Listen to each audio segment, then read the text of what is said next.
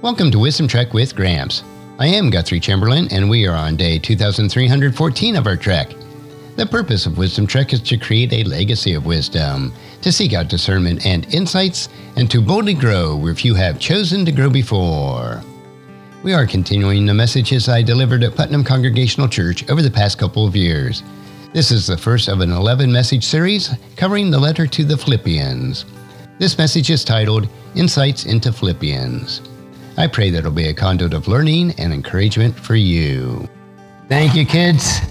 Thanks, Paula, for coming up with such a great video lesson on the difference between happiness and joy. It is amazing. Something that we as adults, no matter what our age is, needs to learn also. Now, last week, we had our Outreach and Mission Sunday, and our focus was with Jeff and Candy Waite from the Gospel Mission Food Pantry and the other partners that we partner with as a local congregation to promote building God's kingdom throughout the world. And this week we begin a brand new series. After we're finished up with Hebrews, now we're going to look at a letter that was written to the church in Philippi. Where our focus will be this month is joy in living for the Thanksgiving season. What a perfect month to correspond with the joy that we should have. And today we're going to explore just some insights. It's just an overview. It's a little bit of a shorter message today, but it's just some insights into this letter. And then next week we'll begin walking through the verse by verse of the letter of Philippians. As an introduction today, let's read Philippians chapter 1, verses 1 and 2, and this is on page 1825 of your pew Bibles. Just these two verses. Paul and Timothy, servants of Christ Jesus, to all God's holy people in Christ Jesus at Philippi, together with the overseers and deacons. Grace and peace to you from God our Father and the Lord Jesus Christ. Now, as we sang that song, I've got the joy, joy, joy, joy down in my heart. Might not have been done perfectly, but the heart is what matters. It makes you wonder, though, why some church gatherings seem to have lost their joy. Now, there are certainly exceptions to this. There are groups of joyful believers and rejoicing congregations, and I just praise the Lord that I'm able to serve here at Putnam, where we do have one of those congregations that are rejoicing in the Lord and happy to see each other and greeting each other with joy on a weekly basis, and we support each other. We show the joy in our lives when we see each other. But sadly, there are joyful Christians, and some congregations are a rare species. You don't see joy in their lives as it should be. Now, to be clear, when I say joyful Christian, I'm not talking about something who's silly or foolish.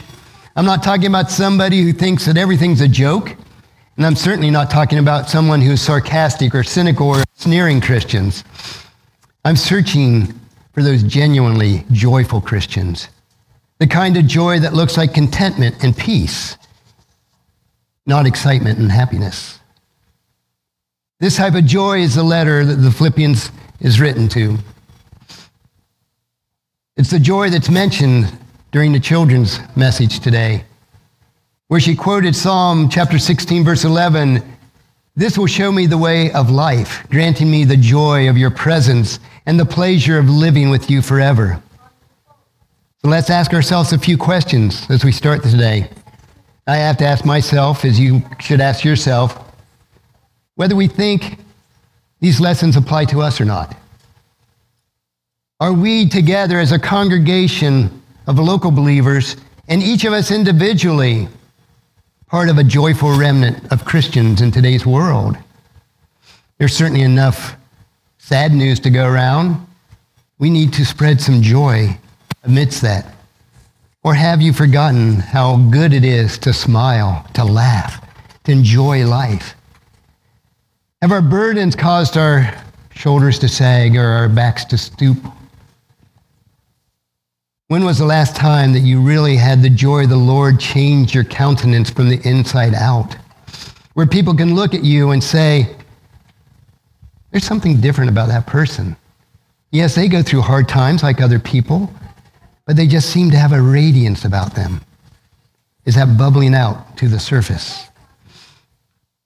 Some of us, most of us, I would say, could probably use a healthy dose of joy at times to re-encourage us, to re-energize us. And thankfully, that's what the whole book of Philippians is about. That's the theme of the book, the letter, overjoyed.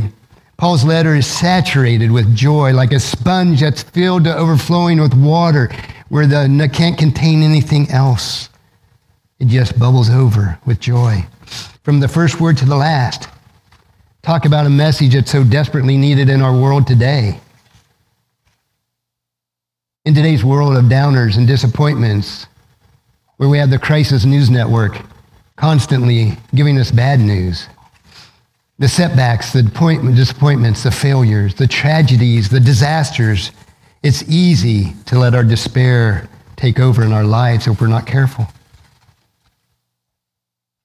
That should not be us as believers. I can't think of anything that reveals the person and the work of Jesus Christ in the lives of believers more than a manifestation, an overflowing of joy.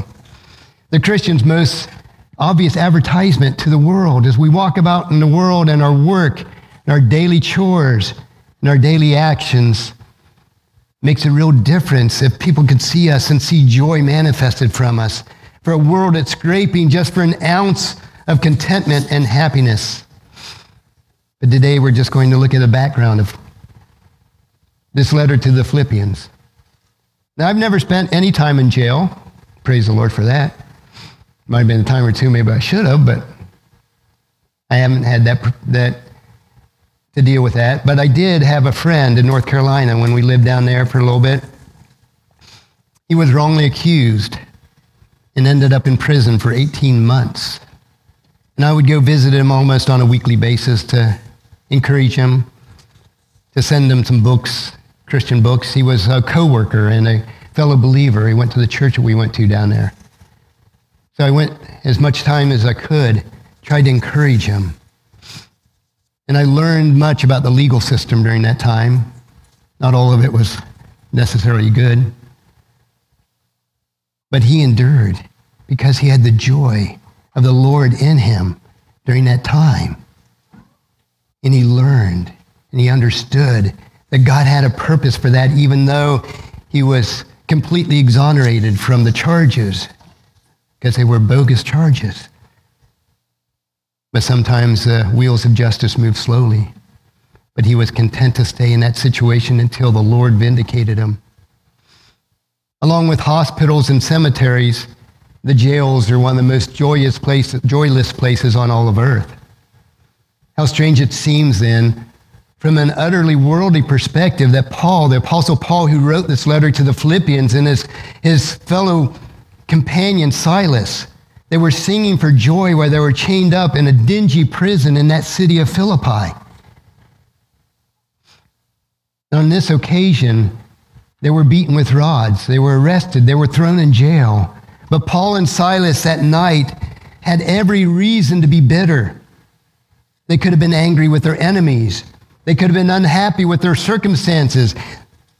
They could have been angry or upset with God for allowing all this to happen when they were out preaching God's word. But instead, come midnight, that beleaguered Apostle Paul and his companion Silas decided to sing at the top of their lungs, joyful praises to God. And all those tormented prisoners and those sour-faced guards were there to hear their testimony at midnight.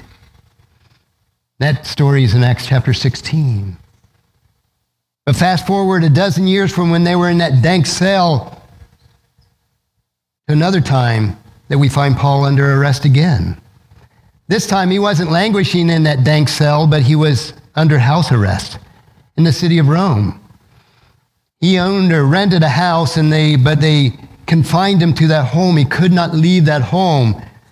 This happened between the years of 61 and 63 AD, about a 3-year stint there. Paul was forced to stay put in that Roman Empire, that capital, while he was waiting to go before Caesar's court. But he wasn't cut off at that time from the outside world, even though a soldier was guarding him day and night, as Acts chapter 28, verse 16 tells us. Paul enjoyed a measure of freedom and enabled him to continue his teaching and his writing ministry. So what are some quick facts about the book of the letter of the Philippians? Who wrote it? Paul did. He says that in the very first verse.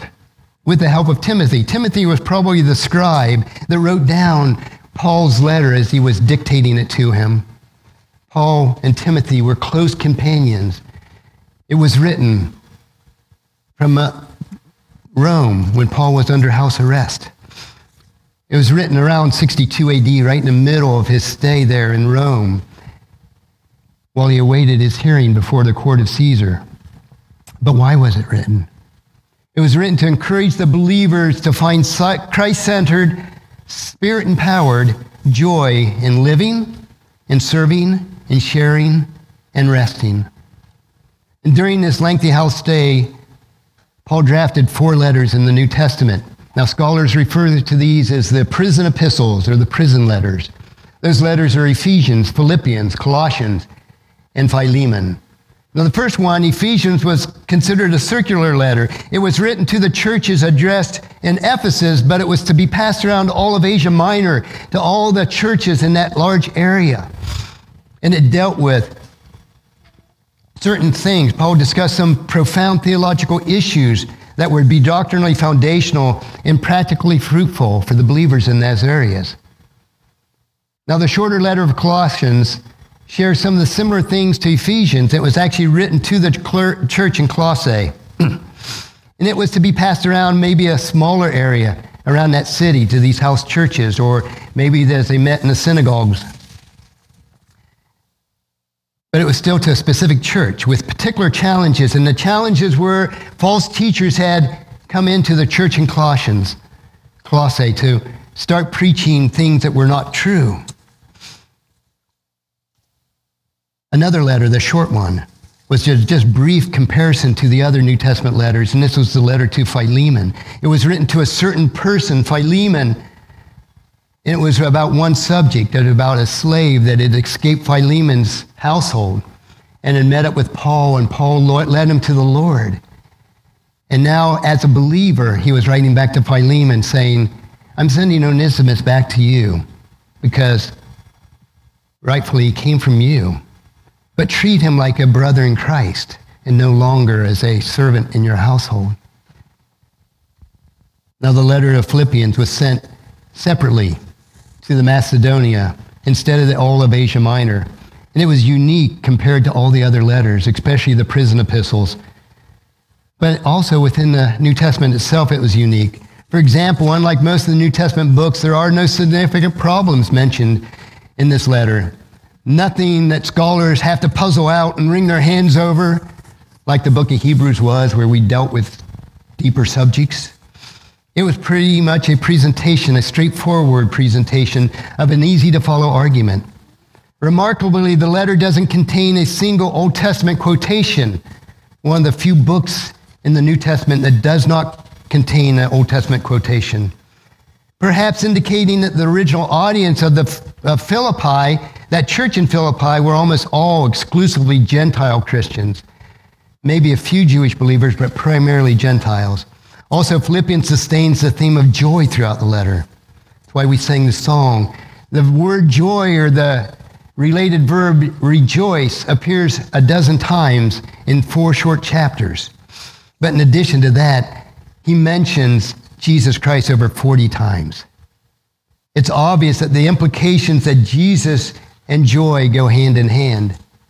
I've got the joy, joy, joy, joy down in my heart. And I'm so happy, so very happy. And that's what Paul was getting across to them. Overall, Philippians comes across as warm, encouraging, and affirming. It's the most positive of all of Paul's letters because it's not dealing with some sin or some issue that he was trying to get across. But remember, where was Paul when he wrote this letter? He was in prison. Yes, it was house arrest, but he could not leave his home. That would drive many of us crazy. Well, a few of us would just like to stay at home and not ever go anywhere, but for most people, they like to get out. And Paul was chained in his home for 3 years. And in the midst of this, he writes this letter about joy, having joy in the heart. So Philippians 1:1 leaves us no doubt that Paul authored the letter. with the assistance of his longtime companion, Timothy. He had been with him. Timothy had been with Paul when the church of Philippi actually started a dozen years prior to that.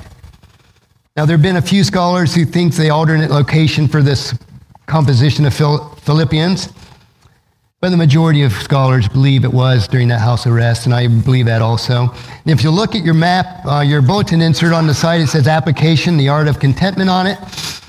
Where in the world is Philippi? Now, this is Macedonia, and you see the blue line across the top of that map. That's called the Ignatian Way. And about midpoint of that blue line, you see in the blue the city of Philippi. It was in Macedonia. It was on the northern edge of the Aegean Sea. Because it was primarily a small Jewish population in that area, Philippi was majority of Christians were Gentiles. There were Romans or Greeks, the local Thracians. You see the word Thrace up at the top. That's a nation that certain people were from. And perhaps some people from Asia Minor or Egypt had wandered into that area and made their home there. By the time Paul wrote Philippians, the church had existed for over a decade, and it had grown steadily from its humble beginnings, from a small house church in Lydia's home. If you remember the story of Lydia, she was a merchant of fabric. She is a very wealthy lady. They met along the river, and Lydia says, "Why don't you meet in my home? I'll put you up, I'll entertain you. I will support your ministry." So the house church in Philippi started in Lydia's home, a woman among many women in the scriptures that were used mightily by God. Even if its embassy, though, of a church, it was known for its generosity in rendering financial aid to Paul. Not only Lydia, but the people of Philippi were noted for giving people. Paul wrote this letter first to thank the Philippians for supporting his ministry. They distinguished themselves as self-sacrificial givers. Second, Paul wrote them as a general warning about some false teachers that were roaming that area. He says, be careful about these teachers. They're not preaching the true gospel. Third, he wrote to encourage them to stand firm and strive in their faith. And fourth, he wrote to encourage the Philippians to rejoice in the Lord despite any outward circumstances that they might be facing. To find a Christ-centered, Spirit-empowered joy in living, joy in serving, joy in sharing, and joy in resting. One of the verses that we'll get to, it says, "Rejoice in the Lord always." I will say it again, rejoice. It's usually challenging to capture an entire letter with a single word, but Paul does it with the Philippians. That one word is joy. Paul didn't write the letter as some answer to profound theological questions. He didn't write it to solve some difficult problem that they were having. He didn't write it to deal with sin, as Paul's other letters often did. Instead, he wrote it to express and encourage joy within them. In a way, the book of Philippians is a showcase of joy. It's like a treasure displayed in the center of a gallery. Now, it's all out of treasures and all out of large diamonds. So this is what I came up with today. The different facets of jewels that shine brightly from that. Each of the four chapters reveals a distinct facet of joy. If you look at your other side of your bulletin insert today, I have a recap, or the book of Philippians at a glance. In chapter 1, we're going to learn this month of November, there's joy in living, even when we don't get what we want, even when we're in difficult circumstances, even when there are conflicts in our lives. To find joy in living, there has to be something more than just good feelings or comfortable settings. That something is actually someone. And that someone is the Lord Jesus Christ. Now, starting in January, after the Christmas break for some Christian messages, we're going to look at joy in serving. It starts with the right attitude. It starts with humility. It's maintained through the right theology. And it's encouraged by right models. And those models are Jesus Christ, Timothy, and Epaphroditus, all three mentioned within this book of Philippians. As we go on from there, we'll have joy in sharing, another facet of joy. Paul shares a warning, a testimony, a goal for living, and a command. And then after that, we're going to find joy in resting. In one of the finest passages ever written on contentment, Paul explains how we can find joy in just resting. We find our 21st century lives so hectic at times that we don't take time to just find joy in resting, not to be undermined by our circumstances. Philippians is truly a precious gem of joy with its different facets of joy. One shines with enthusiasm that pulsates with encouragement. As we study the principles and adopt these precepts during our study in Philippians, it can also turn our drab lives into brilliant jewels with different facets of our lives. Jewels that shine as we're living, as we're serving, as we're sharing, and as we're resting. We're a light to shine into the rest of the world that desperately needs it. Now, next week, we're going to start more in depth with Philippians in chapter 1. Paul wrote his letter to the Philippians to encourage them to find that Christ-centered, that Spirit-empowered, that joy in living, serving, sharing, and resting. It contains sound doctrine. It contains practical insights that have proven relevant throughout the centuries. But Philippians is not primarily a theological treatise, but a loving letter from a friend, a brother in Christ, to his friends that he so dearly loved in that city of Philippi, his extended family. And when he even warns the Philippians about these false teachers that are roaming the area, he does so warmly and graciously and expects the best from his reader. He knows that they will respond to his teaching. In chapter 1, the theme of joy is exemplified as Paul encourages the Philippians to find a Christ-centered joy, a Spirit-empowered joy, a cheerful admission that his prayers are for their joy. He goes out of his way to express it to them. It opens Paul's cheerful admission with the prayers that the Philippians are always kind and gentle to him, and it brings joy to his heart. He demonstrates that personal joy, that optimism amid challenges and difficult circumstances that were beyond his control. As we have circumstances that sometimes are beyond our control, do we let it stifle our joy?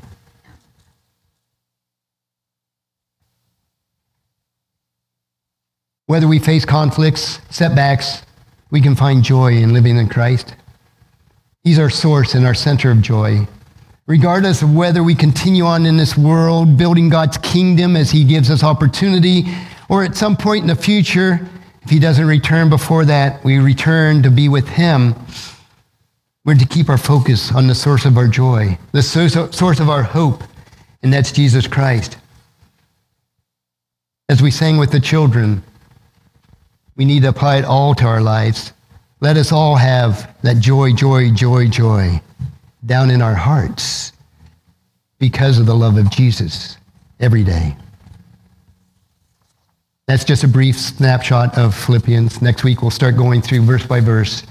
We'll continue the month of November, the month of Thanksgiving, with joy in living as we dig into the meat of this letter. And next week's message is titled, Confident Enough to Be Joyful. So let's please read Philippians chapter 1, verses 1 through 11 for next week's message. Let us pray. Father, we do thank you. We thank you for the joy that we can have down in our hearts. A joy that doesn't stay in our hearts, though. A joy that overflows in our lives, that everyone that we meet, everyone you allow us to impact, Father, can see that joy in our lives and see that we have the source of the joy, which is Jesus Christ, guiding and directing us, nurturing us and encouraging us.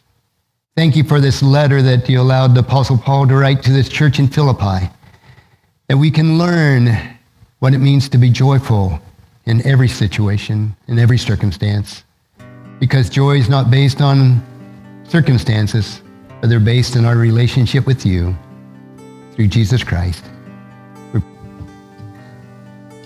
I pray that this message was a blessing and a time of learning from God's Word. Thank you so much for allowing me to be your guide, your mentor, but most importantly, I am your friend as I serve you through the Wisdom Trek podcast and journal each day.